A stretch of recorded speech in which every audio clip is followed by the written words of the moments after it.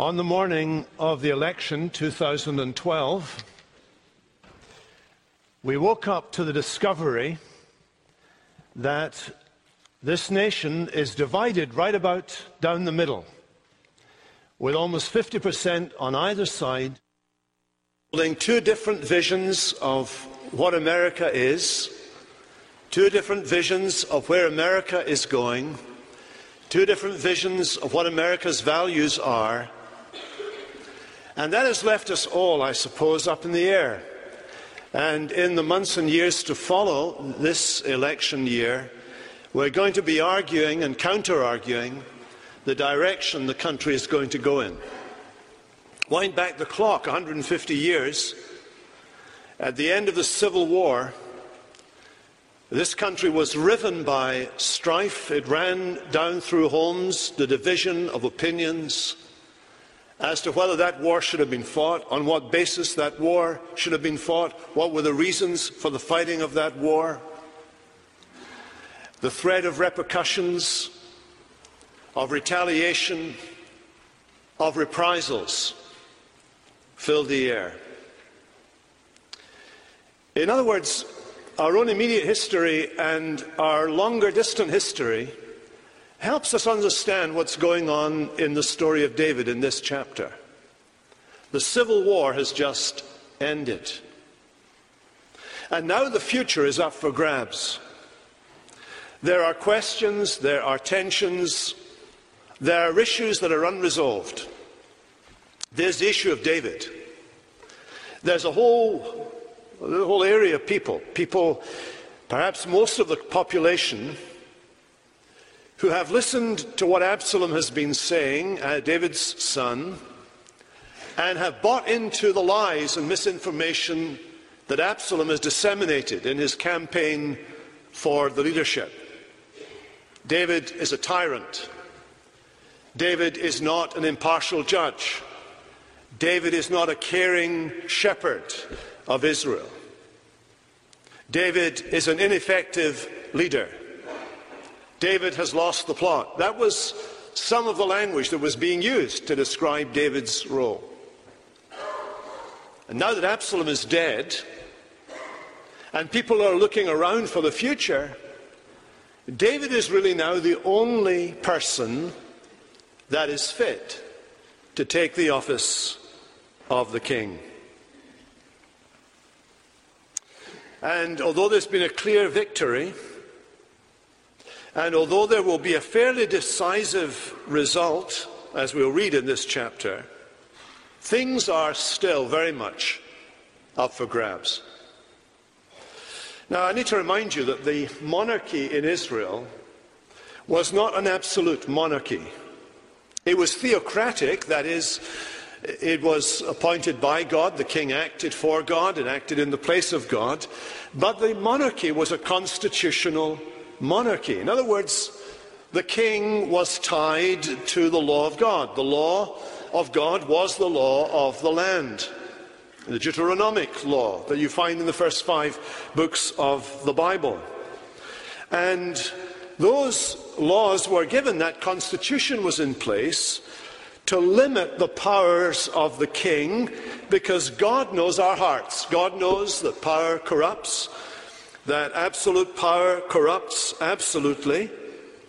And so the big question that we find them facing as we come to this little section in 2 Samuel 19 is the question, will we or will we not bring back the king? That's my first point, the dilemma that is facing the kingdom, the dilemma of the kingdom.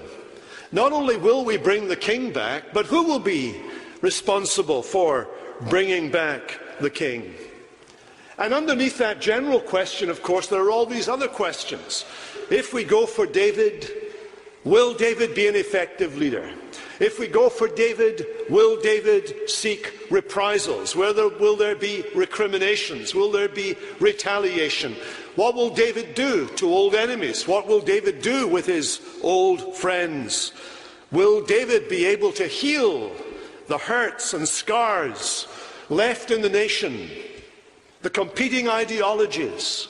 Will he be able to reconcile old enemies and bring them together and make them into new friends? These were the questions that were in the minds of the people, and that's what they're asking as you come to those verses we read from verse 9 onward.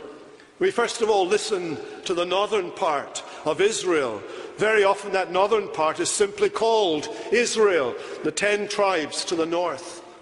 Northern Israel are the first ones to give their assessment. They recognize, for example, something about David's past. They recognize that David was the one who delivered them from the hands of the Philistines. Verse 9.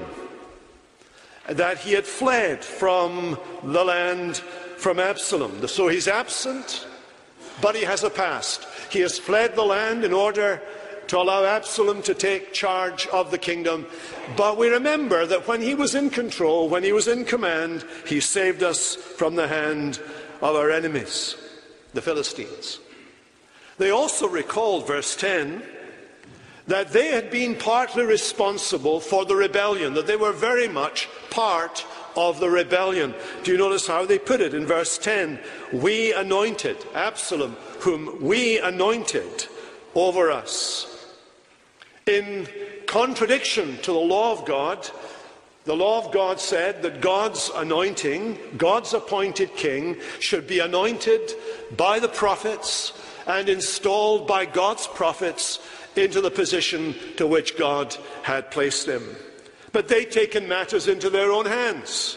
This had been a spontaneous democratic movement. It had been a movement of the people, and they had appointed Absalom as their king. And now Absalom is dead. And the question is, who is going to bring back the king? And it's Israel, the northern tribes, who decide that they will take the initiative. I mean, we're going to have to face the music one of these days, they thought.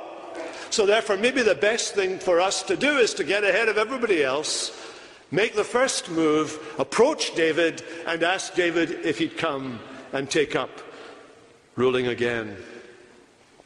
So there's the first surprise. The first surprise is that the northern 10 tribes, and David did not belong to any of them, are the people to make the first move, to bring back the king. What is surprising is the hesitation of the tribe of Judah. David came from the tribe of Judah. He was born in Bethlehem of Judah. And Judah was hesitant. Judah is slow. You notice, in fact, that King David, having been approached by the northern 10 tribes, has to go himself to the tribe of Judah. The Jews are reluctant. They are slow in this process to recognize and restore the kingship to David. And so he makes an approach to them through Zadok and Abiathar, the priests. And he asks them to ask the elders of Judah, why should you be the last to bring the king back? And he makes an offer. He makes an offer to replace Joab as the head of the army and to appoint in his place Amasa, who had been the commander-in-chief of the army of the rebellion. And that was a bold move on David's part. David is saying, here we are. If you think of a corporate conflict, two great corporations, there's been a corporate initiative to take over another company, and the other company have managed to rally resources and resist this in the end, and the leadership of the winner decides to take the moving force from the other corporation or company and make them the CEO. That would be a bold move, and this is exactly what David is proposing here, to take the leader of the rebellion and make him the commander-in-chief of the united tribes of Israel. Well, that's the picture we paint here. And of course, what we have to see here is that Judah has a vested interest in this rebellion. For it was the Jews who rebelled against David, who was a Jew. It was the Jews who rebelled first. It was in Judah that the rebellion first had its foothold, at Hebron. It was in Judah that Absalom was first proclaimed to be the king. It was a man of Judah, David's chief advisor, who was the great betrayer, Ahithophel, who defected from David and joined the staff as chief of staff of Absalom, the rebel leader. And this man, Amasa, he had been a Jew as well. He'd been from the tribe of Judah, and he had become the commander-in-chief of the armies arranged against David.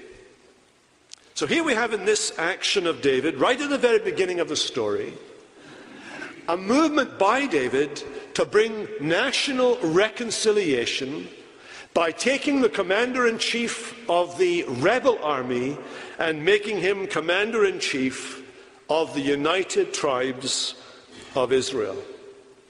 And almost as it were to underline this great act of reconciliation and put it not simply on a political footing, but on a theological foundation, David urges that everybody, all the tribes, meet him at Gilgal. Now, Gilgal has a theological background in the Bible that's very significant. It was at Gilgal that Israel camped when they first entered the Promised Land under Joshua. That's telling us that we're to view the return to power of David as a kind of new conquest of the Promised Land. Not only that, it was at Gilgal that the children of Israel renewed their covenant with God after their wanderings in Sinai. It was at Gilgal that there was a mass circumcision. Not something I'm encouraging here today, you'll be glad to know, but it was like a mass baptism. It was an outward sign that the people had rolled away their reproach, had put the past behind them, had been reconciled to their God, and were now committing themselves to God's way. And it was at Gilgal, during Samuel's time, that there had been a great renewal of the national spiritual life of Israel. So David calls them to this place, and he says, let's go back to Gilgal. Let's roll away our reproach. Let's put aside all of our past. Let's understand that restoring the King of Israel is like doing something far greater than simply a political movement. We are actually recognizing the Lord's anointed. It is God's name that has been sullied here. It is with God that we need to be reconciled ultimately. Simply bringing the king back would be useless. It would be a political action without the spiritual implications. David is challenging them to come back to Gilgal. Now it's at this point that we move from the dilemma of the kingdom to see the grace of the kingdom. For it was at Gilgal, you see, that the children of Israel learned that behind their national life, that what gave them unity in their national life was not their decision, was not their action or their movement, but ultimately was God himself. It was God who was behind this action. That's what David is saying. Ultimately, it is God who will bring us together. It is God who will reconcile us to himself. There are issues about which we can do nothing. There are areas that are needing addressed about which we're inadequate to do anything. David is saying God needs to do this work of reconciliation. Now we come to this story with our New Testament eyes, and we remember that in 2 Corinthians chapter 5, the Apostle Paul is reflecting on this matter of reconciliation. And he says in that chapter, when he's talking about reconciliation with God, he says, all this is from God. All this is from God. That is, the whole business of putting people right with God when they've been in rebellion against him is God's work. God from first to last. Because the problem of reconciliation with God is not simply that we have a problem being reconciled with God, not simply that we have a problem with God the way the children of Israel had a problem with King David. It's not simply that I've been listening into what people have been saying about King Jesus and the misinformation and the misrepresentation and the lies and deception the devil pours out whenever he talks about God. That isn't the only problem that's needing to be resolved here. My view of God is not the only issue that needs to be resolved in this business of being reconciled to God. There is God's view of me.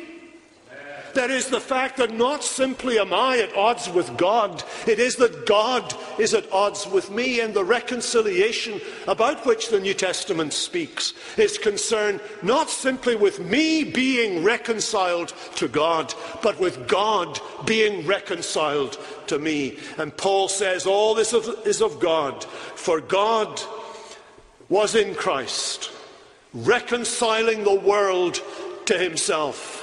Not simply getting us in line with him, but God is in Christ dealing with the fundamental problem, which is the hostility of God to me, not only my hostility to God. David brings it all back to Gilgal to put it in the theological framework and to say to us, ultimately, God is in the business of reconciliation, of reconciling people who have been alienated to his Messiah, alienated from his King, alienated from his Christ. Now that's the theological foundation of what happens next. For what happens next are three people, or groups of people that David encounters on his way back.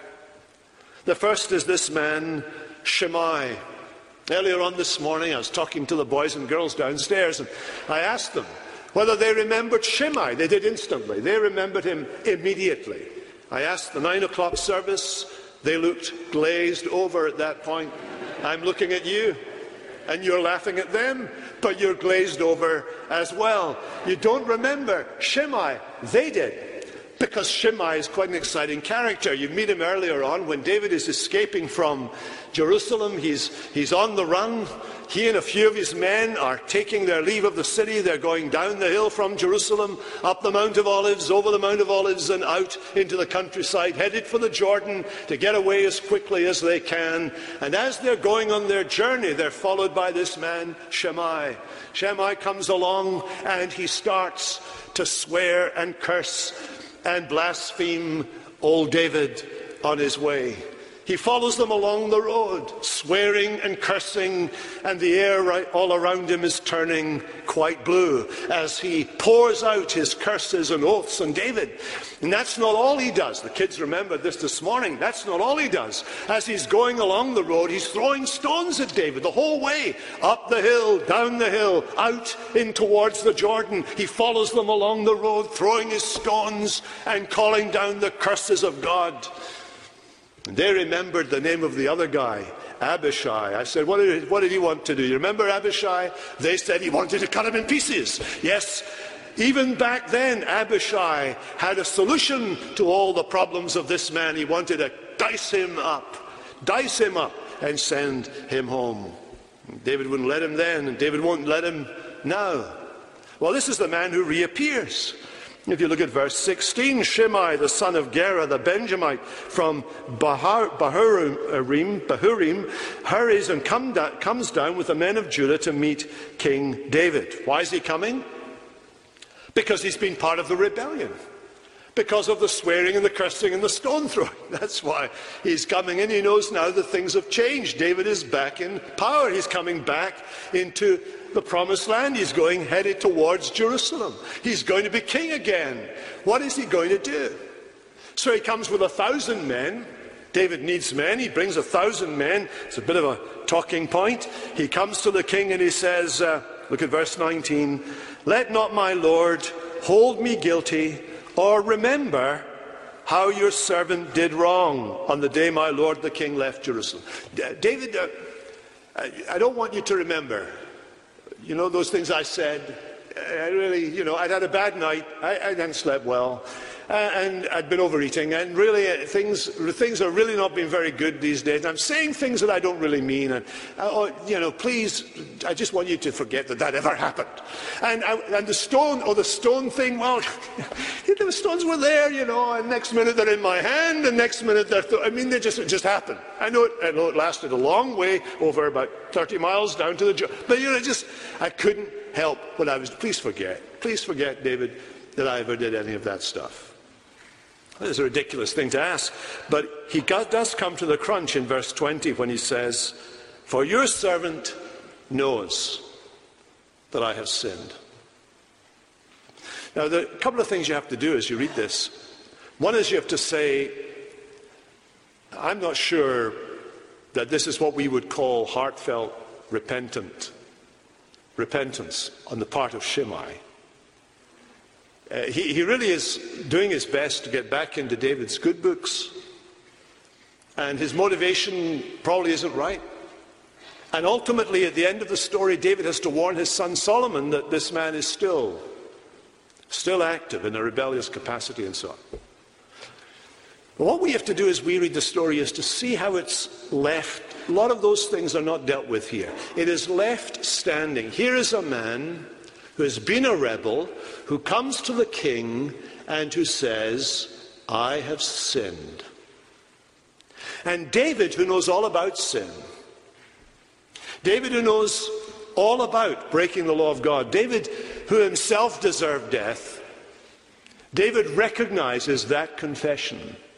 He had said the same thing. I have sinned against God. Kick in this other guy, Abishai. We should really kill him, David.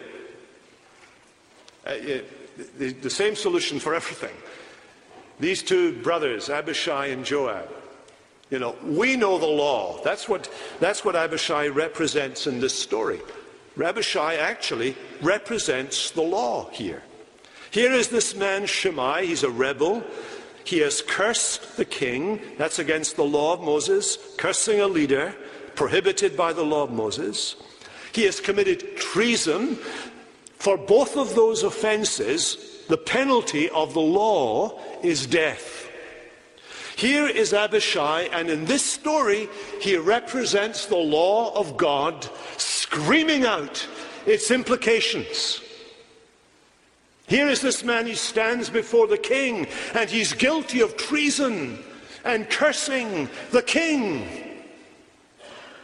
The law says, die. Abishai says, die. He says what the law says. The law condemns. The law condemns. The law condemns.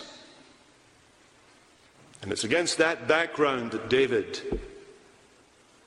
rebukes Abishai and forgives Shimei. Forgives him. And what we're left with in this story is this problem. A problem that's going to last throughout the whole of the Old Testament. It's going to last throughout the whole of the Hebrew Scriptures until it's resolved in the day of fulfillment. It's resolved, and you can read the resolution in Romans. It's resolved there. The question is this: how can a God who takes his law seriously, how can a God who is holy and who has given us his law and means us to take his law seriously, how can this God ignore the implications of his own law? How can it happen? And the resolution in the New Testament is this: God can be just and at the same time justify the guilty. You see, according to the law, to be just means to judge the guilty, not justify them, not let them off, not pardon them, but judge them.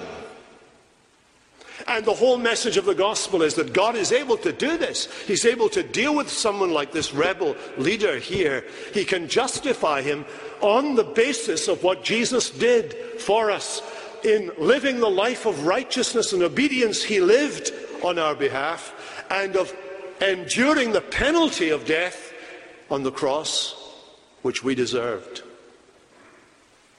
Paul's able to say that because Paul, or Saul as he once was, Saul of Tarsus, was a Benjaminite too. Came from the same tribe as this man Shimei. And he too had acquiesced at the stoning of one of Jesus' servants, Stephen. And he too had cursed the name of the Lord Jesus. And he too had followed the Christians. Those who are part of the body of Jesus had followed them and had followed them, breathing out oaths and curses and hounding them to their very death. Saul of Tarsus understood Shimei's situation because he'd been there. And Saul of Tarsus came to understand, as the Apostle Paul, that God justifies the guilty. God pardons the guilty offender. But there's a second group of people who come here. This man, Mephibosheth, and his servant Ziba. We've met these two characters before. Mephibosheth, grandson of King Saul, David's old enemy, son of Jonathan, David's old friend, disinherited. When the new regime takes over, David pardons him, returns all his inheritance, his lands, invites him to become part of the palace where he eats with the king. And Ziba, his servant, is given the job of managing the estate. That's this man Mephibosheth. And when David was fleeing, it was Ziba who came and who showed some faith in David by bringing food and wine and spreading a table and feeding his little party of men who were going with him into exile. It was Ziba did that. But Ziba was one of these people who can only look good by making others look bad, and he had maligned the name of Mephibosheth. The last thing we heard about Mephibosheth is that he had allied himself with Absalom and had hoped that Absalom would restore Saul's throne to him, Saul's successor. That was not to be, of course, but that was Ziba's story. But now we learn something about, we learn what Mephibosheth has to say about his own story. Why had he not followed David into exile? And we're told some interesting things about him. Look at verse 24. That all the while David had been in exile, this man had lived as if he was in exile. Look at verse 24. He had neither taken care of his feet. You have to love the Bible sometimes. I mean, why did we need to know that? He had neither taken care of his feet, nor trimmed his beard, or washed his clothes. He must have been stinking. After all these years of the rebellion, he must have been absolutely humming. I mean, here was a man who's the only thing he could do, in a sense, his own little personal, private, behind-the-scenes little protest against the Absalom regime was to live as if he was on the run, without time to do any personal hygiene or any of these other little things that it's good if you do them. Can I just put that positively to you? Make sure you're doing these things, especially on Sunday mornings when you're coming here. We had one dear man in the church in London who, he wasn't exactly homeless, but Fred came to every service, and we had to establish an air exclusion zone around Fred, because for about 8 feet round Fred, the smell was overwhelming. But one of the things that used to really encourage my heart, I have to say this, is the number of young, attractive people who went out of their way not only to welcome him, but even to hug him. Nobody else would have done that, including me, and even sit beside him. I was always glad I was in the pulpit because there was some distance away. Anyway, that's just a little thing that I just threw in there for nothing. Anyway, back to the story. Here you have these two men. Here are these two men. Ziba, who seems to be out for himself, has blackened the name of his master Mephibosheth, but has shown some faith in David. Here is Mephibosheth, who by living as if he's in exile, when David's been in exile, he's shown some faith in David. But why has he not come? You know, I've read about 30 commentaries on this, 30 commentaries. And I think the commentaries are fairly evenly split right down the middle, like the Civil War and like the last election here, split right down the middle as to whether Mephibosheth is good or bad, whether this is just a made-up story or whether this is genuine. And I think it's meant to be like that. I think you're meant to look at these two men, Ziba and Mephibosheth, as conflicted believers. Conflicted believers. They believe, but Mephibosheth, he had gone into silence, deep cover, during Absalom's regime. Oh, yes, he had done this little protest thing, but who knows what you do, at home. Nobody really knew that he was doing this. He just lived like this. This was his little way of saying, I'm on David's side. But in public, if anybody would want to go near him, in public or in terms of actually making a stand for David or finding a horse to go and follow David, he was a man with many lands. He was a man with estates. He could have found another horse to go and follow David. He didn't come out, as it were, on David's side. Some of you are like that. Some Monday morning, tomorrow.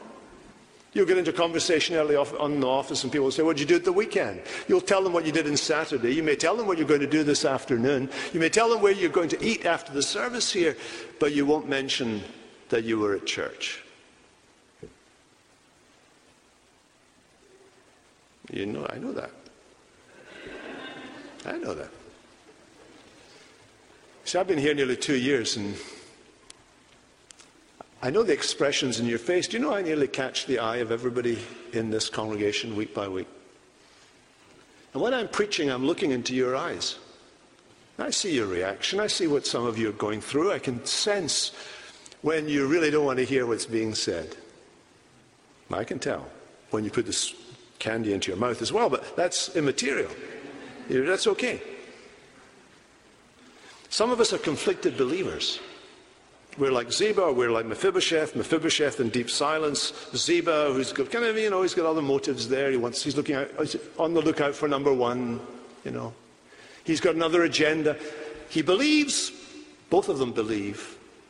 And I think that's why, in the end, David, instead of giving the holy state back to Mephibosheth or letting it stay with Ziba, splits it up and says, you can both have a bit of it. Both of them, just have it down the middle and take it. I think David sees that. He's a wise king. And then the third and last person is this man Barzillai. Barzillai's 80. He really plays on that, by the way. Did you notice that in the text? He really plays on it. I'm really old now, he says. I can't taste anything, I can't even see very well. And, music now, I don't know music, women or men or whatever. I'm just not into that anymore. I'm stuck in a rut. I just want to stay at home and die at home. I really don't, great offer to go and live in Jerusalem. Great offer to live in the palace and have all that royal food, but I just want to die at home. Don't want to come. That's fair enough, isn't it? Barzillai, as far as we know, never lifted a spear, never drew a sword, never rode a horse, never fought in battle for King David. But Barzillai did what he could. He was a wealthy man, and he supported David materially. He did what he could.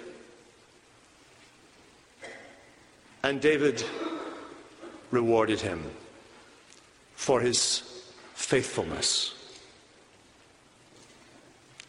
Now, as I look around here today, I can see people. I know you come in week by week, you don't talk to other people. You probably don't know very many people here. You may be in the category of this first man, Shimei, who was an outright rebel. And you come here week by week. Some of you come for months. And I can tell from the look in your face when I'm preaching, can also tell when we're singing hymns that you're uncomfortable. Maybe because of that past, maybe because of what you've brought with you. Maybe you're not really fully persuaded that if you came to King Jesus, that he would want to know about your past, or that he wouldn't hold your past against you. Maybe all those issues and things you've done, maybe you're saying to me, Liam, if you only knew what I've done. I don't need to know what you've done. But this story is in the Bible about the Lord's Messiah, King David. This is in the Bible to teach you about the Lord's Messiah, the one, the Messiah, King Jesus. To say that he takes people, whatever their past. Even if you ran along throwing stones at Jesus, like Saul of Tarsus did. Even if you've been one to call down from heaven curses on the name of Jesus. Even if you've broken every law of the Ten Commandments, he still today will say, I forgive you. You say like this man said, I have sinned. I have sinned. He will pardon you. He will pardon you. He will pardon you of your sin. Are you a conflicted believer? You believe, but there are all these other things.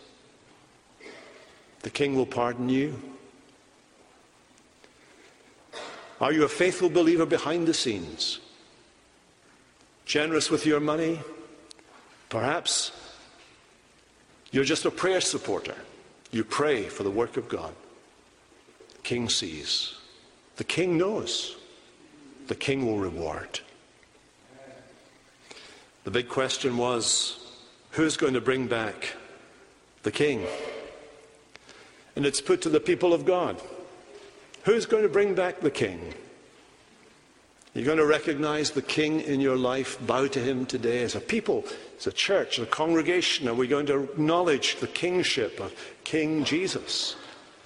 Are we going to make him in our hearts as well as in our praises the center of our corporate life? Am I going to make him the center of my personal life?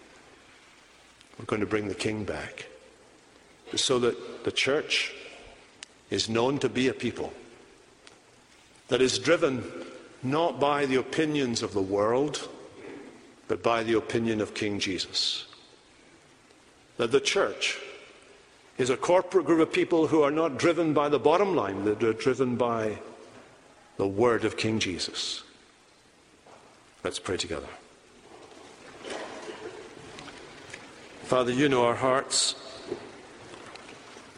And in this remarkable transaction we call preaching, where your word, as it were, comes from a living voice and through living eyes into our eyes and into our ears, you use it to reach beyond the exterior of our lives to those hidden depths, the things that no one else sees or knows about that you know. And we pray today that you would reach down into hearts that feel alienated from you for one reason or another, and that you would reconcile them to yourself. Thank you that all this is from you. You take the initiative. And today you put on the table before every one of us this offer of pardon, this peace treaty, this means of reconciliation, that in Christ Jesus, we who've been alienated for whatever reason can be put right with you. We pray that you would take your rightful place in our minds and hearts and congregation and country as the King of Kings and the Lord of Lords. Amen.